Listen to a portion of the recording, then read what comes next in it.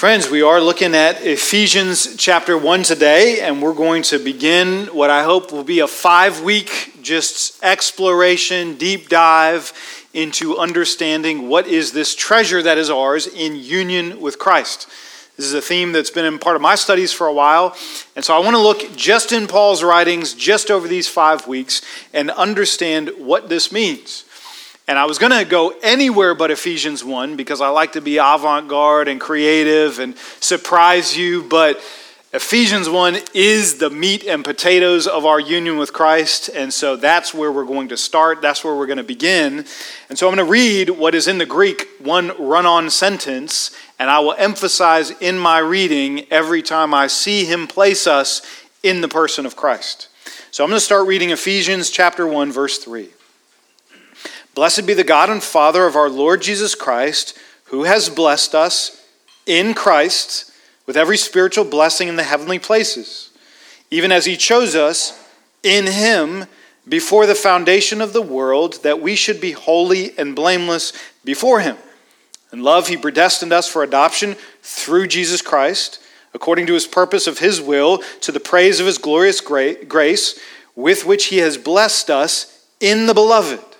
In him we have redemption through his blood, the forgiveness of our trespasses according to the riches of his grace, which he lavished upon us in all wisdom and insight, making known to us the mystery of his will, according to his purpose, which he has set forth in Christ as a plan for the fullness of time, to unite all things in him, things in heaven and things on earth.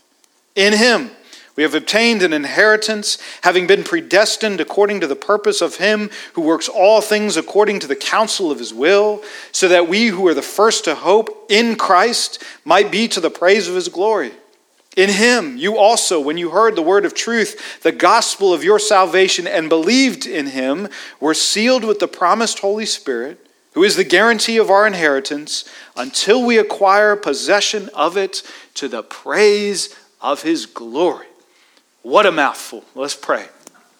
Jesus, if we would understand, know, embrace, live, breathe, but a fraction of this sentence, how glorious the Christian life would be.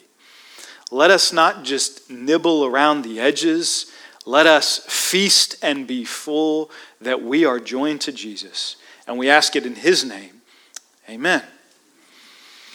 Well, friends, if we're going to talk about union with Christ, we got to start by defining union with Christ. We wrote this profession of faith and put it in your bulletin. You can take it with you and study that thing and keep it in front of you. But let's kind of work on a working definition for us, because clearly Ephesians wants to establish that anything and everything that we have from God isn't just from him or by him or because of him. It takes great pains to use that preposition to say all of this is happening in him. This is located in the person of Jesus and our union with him. Now, when I became a believer, I remember peers saying, hey, this thing is not a religion, it's a relationship, right? Christianity is not a religion, it's a relationship. How many of you have heard that or used that yourself? And I think we mean well. We mean, hey, it's not this outward sign of religion, it's this inward, vibrant relationship. But actually, both words have good things to them. I hope this is a religion if you mean a set of doctrines and a set of practices and habits and rhythms and calendar days to celebrate. I hope we have a religion. And I hope we have a relationship. I hope it's a warm, living, breathing thing with an actual person. It's not just doctrine on a page. It's a true person who dwells in our midst right now, even as we talk about him. But union with Christ will add this. It's not just a religion and a relationship. It is a relocation. I don't just believe this. I don't just know and interact with him. I have now been removed from my old life and old self, and I have been placed in the person of Jesus, and Jesus himself has placed himself inside of me, and I dwell with him. One theologian defines union with Christ as that intimate, vital, and spiritual union between Christ and his people, in virtue of which he is the source of their life and strength, of their blessedness and salvation. But if I'm sitting at the dinner table with my kids, defining union with Christ, I would say, when we're believers, we now live in Jesus, and Jesus now lives in us, and every good thing God has for us flows through this bond with Jesus. He's in me, I'm in him. Every good thing he has for me flows through this bond. That couldn't be clearer in our passage, because even as Paul rattles off blessing after blessing, he never leaves the refrain, in Christ, in him, in the beloved. 9 times he repeats himself to make this clear. Becoming a believer is not like learning to ride a bike. It's not like Jesus is there at the beginning to give us a push and off we go wobbling on our way to see how we will do in this life. Paul means to say that past, present, future, every good thing we had, have, will have is ours because God has joined himself to us. This is a big deal to Paul. He's going to go on and reference union with Christ over 200 times in his letters. That's direct references to this union. That's not images, that's not pictures, that's not extended descriptions. That is direct references to union with Christ over 200 times in his letters. Let that sink in as to the importance of this for the Christian life. Now, we got 5 weeks to camp out here, and so we've defined it. And what I want to do every single week is just take out a piece of this, a facet of our union with Christ. And I just want to look at it. I want to marvel over it. I want to study it. I want to understand how we could live it. And this week, our first facet of union with Christ, the first truth about it, is blessing. Blessing is the first facet. I get that from verse 3. God has blessed us in Christ with every spiritual blessing. Isn't that a beautiful redundancy? Church, we are blessed with blessings. Turn to your neighbor and say, I am blessed with blessings. Can you testify to that? Not one of them is withheld from us. There is not a single thing we need that we do not already possess in the person of Christ. God gives them all, and God gives them lavishly. Do you believe that?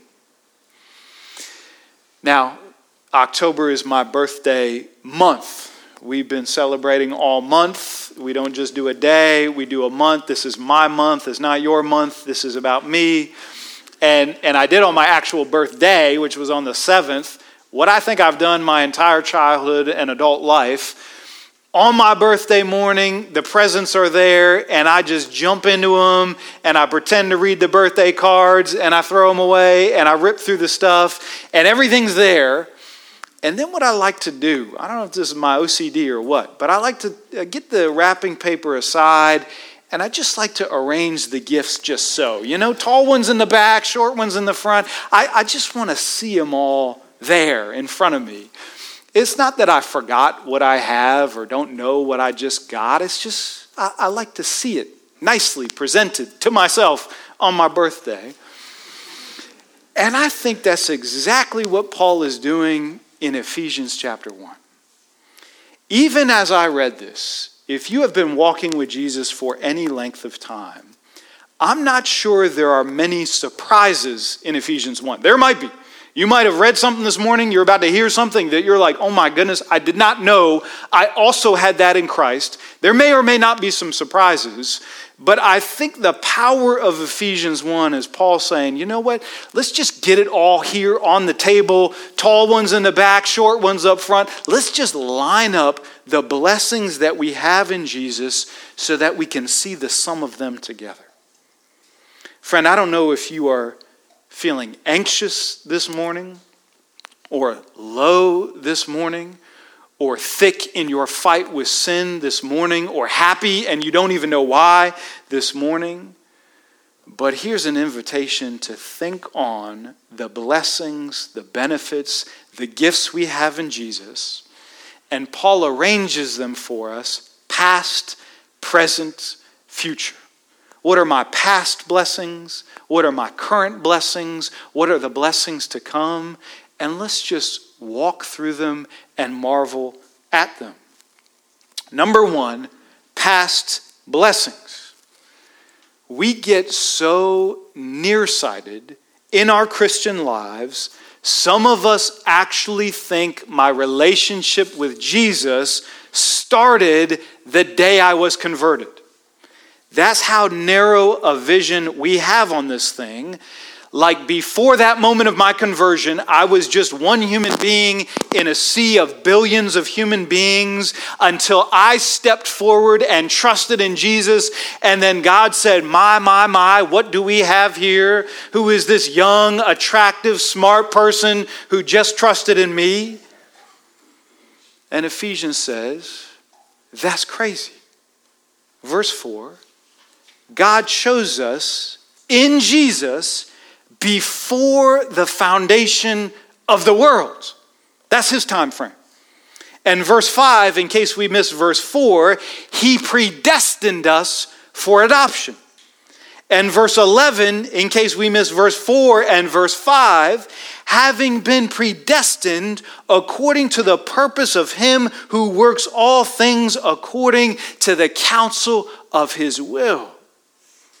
The day I was converted might have been the first day that I gave real, true thought to Jesus. But Ephesians says that is not the first day that Jesus gave real, true thought to me. He planned this from before the foundations of the world. That's how deep this salvation goes. Now, companies just intuitively know that long track records show credibility. If you've been around as a company for a long time, you must know something about what you're doing, right? And we know that, which is why I think it's funny when a company will have a t-shirt and it says, this is my logo, this is my company, established 2021. And it's like, bro, you've been doing this for 2 years. Like, how do I know you're going to be around tomorrow? But when you see a company that says we were established in 1921, unless you're a technology company, it's like you must know what you're doing. You have stood the test of time. You've been here for a century. You must know what you're doing. Friend, if you're a believer in Christ, this thing was not established in 2021 or 2011 or 2001 or whenever you repented and trusted in Jesus. God is placing the taproot of your salvation not on your conversion day, but before the foundations of the world. You are rooted into the person of Christ Jesus himself. You have past blessings. But what does that mean for the present? There is a day of our conversion. There is a day where we repent of our sin and we do trust in Jesus. Some of us remember the day, the time, the hour, the outfit, what we were wearing when we became a believer. Praise God, that's amazing. Some of us could give you a month. Some of us could give you a year. Some of us could give you a season like my childhood or college or sometime. It doesn't matter that we know the precise date, only that we understand there is a precise moment in which I am born again. I pass from darkness to light. I pass from outside of Christ to inside Christ. There is a moment when I become a believer, which makes this slightly confusing in our time frame, but not in God's. There was a moment before I trusted in Christ that even though I was chosen before the foundations of the world, God stood in wrath over me and my sin until he brought me to repentance and faith. And then when that moment happened, it's like the floodgates of what God had in store for me from the foundations of the world all of a sudden come gushing out into my life at conversion when God makes true on his past promises.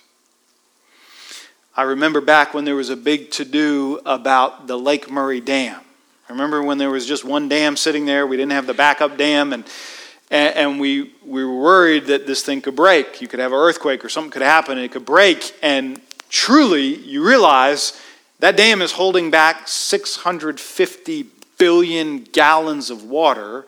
And should that thing go without the second one there, it would raise the river levels 125 feet. I'm talking like over the Gervais Street Bridge, and you would feel this thing for 35 miles. That's what a dam looks like, and that's the bad kind of dam breaking. But Ephesians 1 is the good kind of dam breaking. Billions of gallons of God's blessings in Christ, prepared from before the foundations of the world, held now by this thin little dam of my conversion moment. Once that happens, and once God has made that happen, it flies open, and the blessings that he has in store for us just come gushing out into the parched spiritual poverty of my life, and just consumes me with life and goodness and living water. Paul doesn't have time to list all these. I mean, he can't even go there. He gives us a title over all of them. He says we have every spiritual blessing in the heavenly places. In case he forgets to mention something, he means everything. But then he just rattles off a few: adoption, redemption, forgiveness, knowledge of his will. You go on to read his other letters and there's more. You go on to read the New Testament and there's more. You go on to read the covenant blessings of the Old Testament and there's more. It's just more and more and more. There's no poverty in the church. It's all wealth. Paul says, in my union with Jesus, I'm a son and daughter to him in adoption. In union with Jesus, I am bought out of my old life of slavery to sin in redemption. In union with Jesus, I'm cleansed of all my sins, past and present and future, through forgiveness. All of these are ours, and all of them come gushing forth in the blessings that God has in store for us in Christ. You have them. So that's the past. That's the present. What's in store in the future? And I want you to hear this because, church, those whom God chose in Christ from eternity past, who he now blesses in Christ in the present, he will not fumble this good work in the future.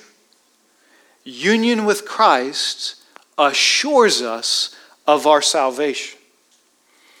I find what Paul is about to do here in this passage, in these next few lines, utterly shocking. Especially when you know who he's writing to, because we preached through the book of Acts and we saw the church plant in Ephesus in Acts 19, and this is a hairy city. I mean, Ephesus is a tough spot.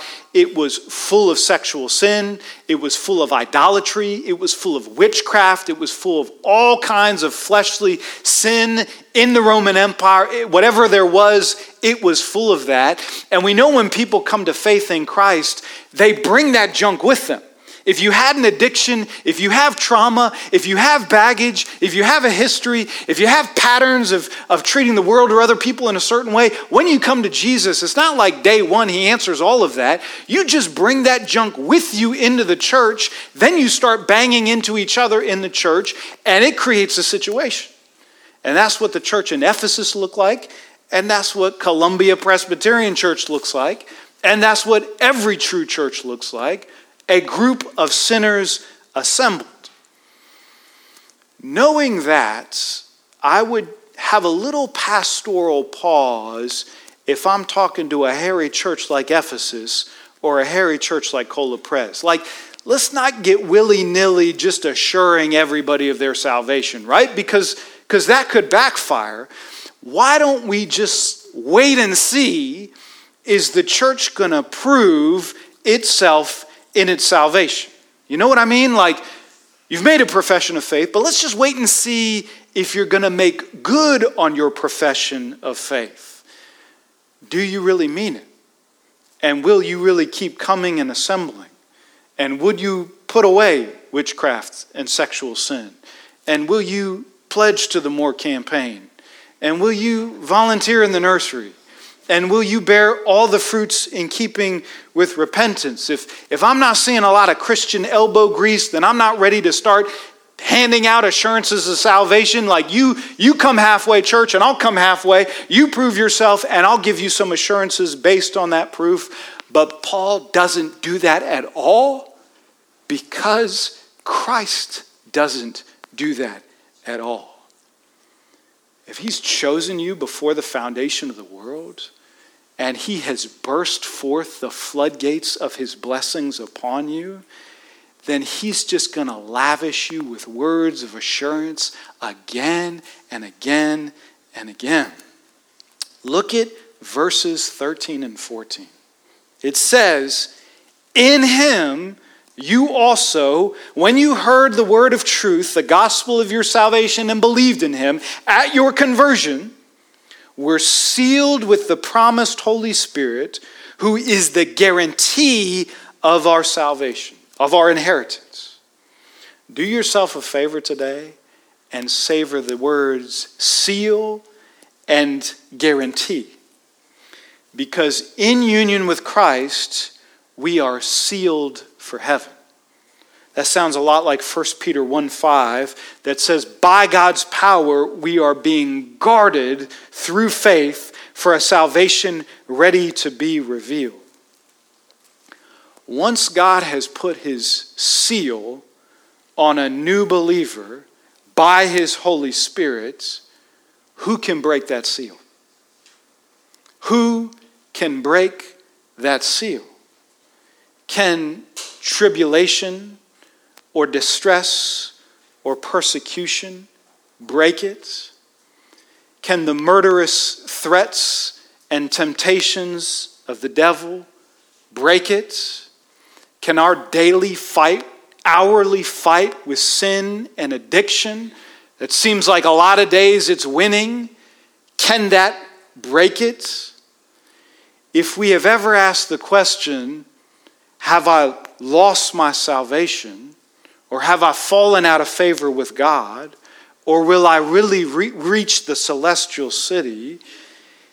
Ephesians says we're actually asking, has something broken God's seal? Is there something greater outside me than within me if I dwell in the person of Christ?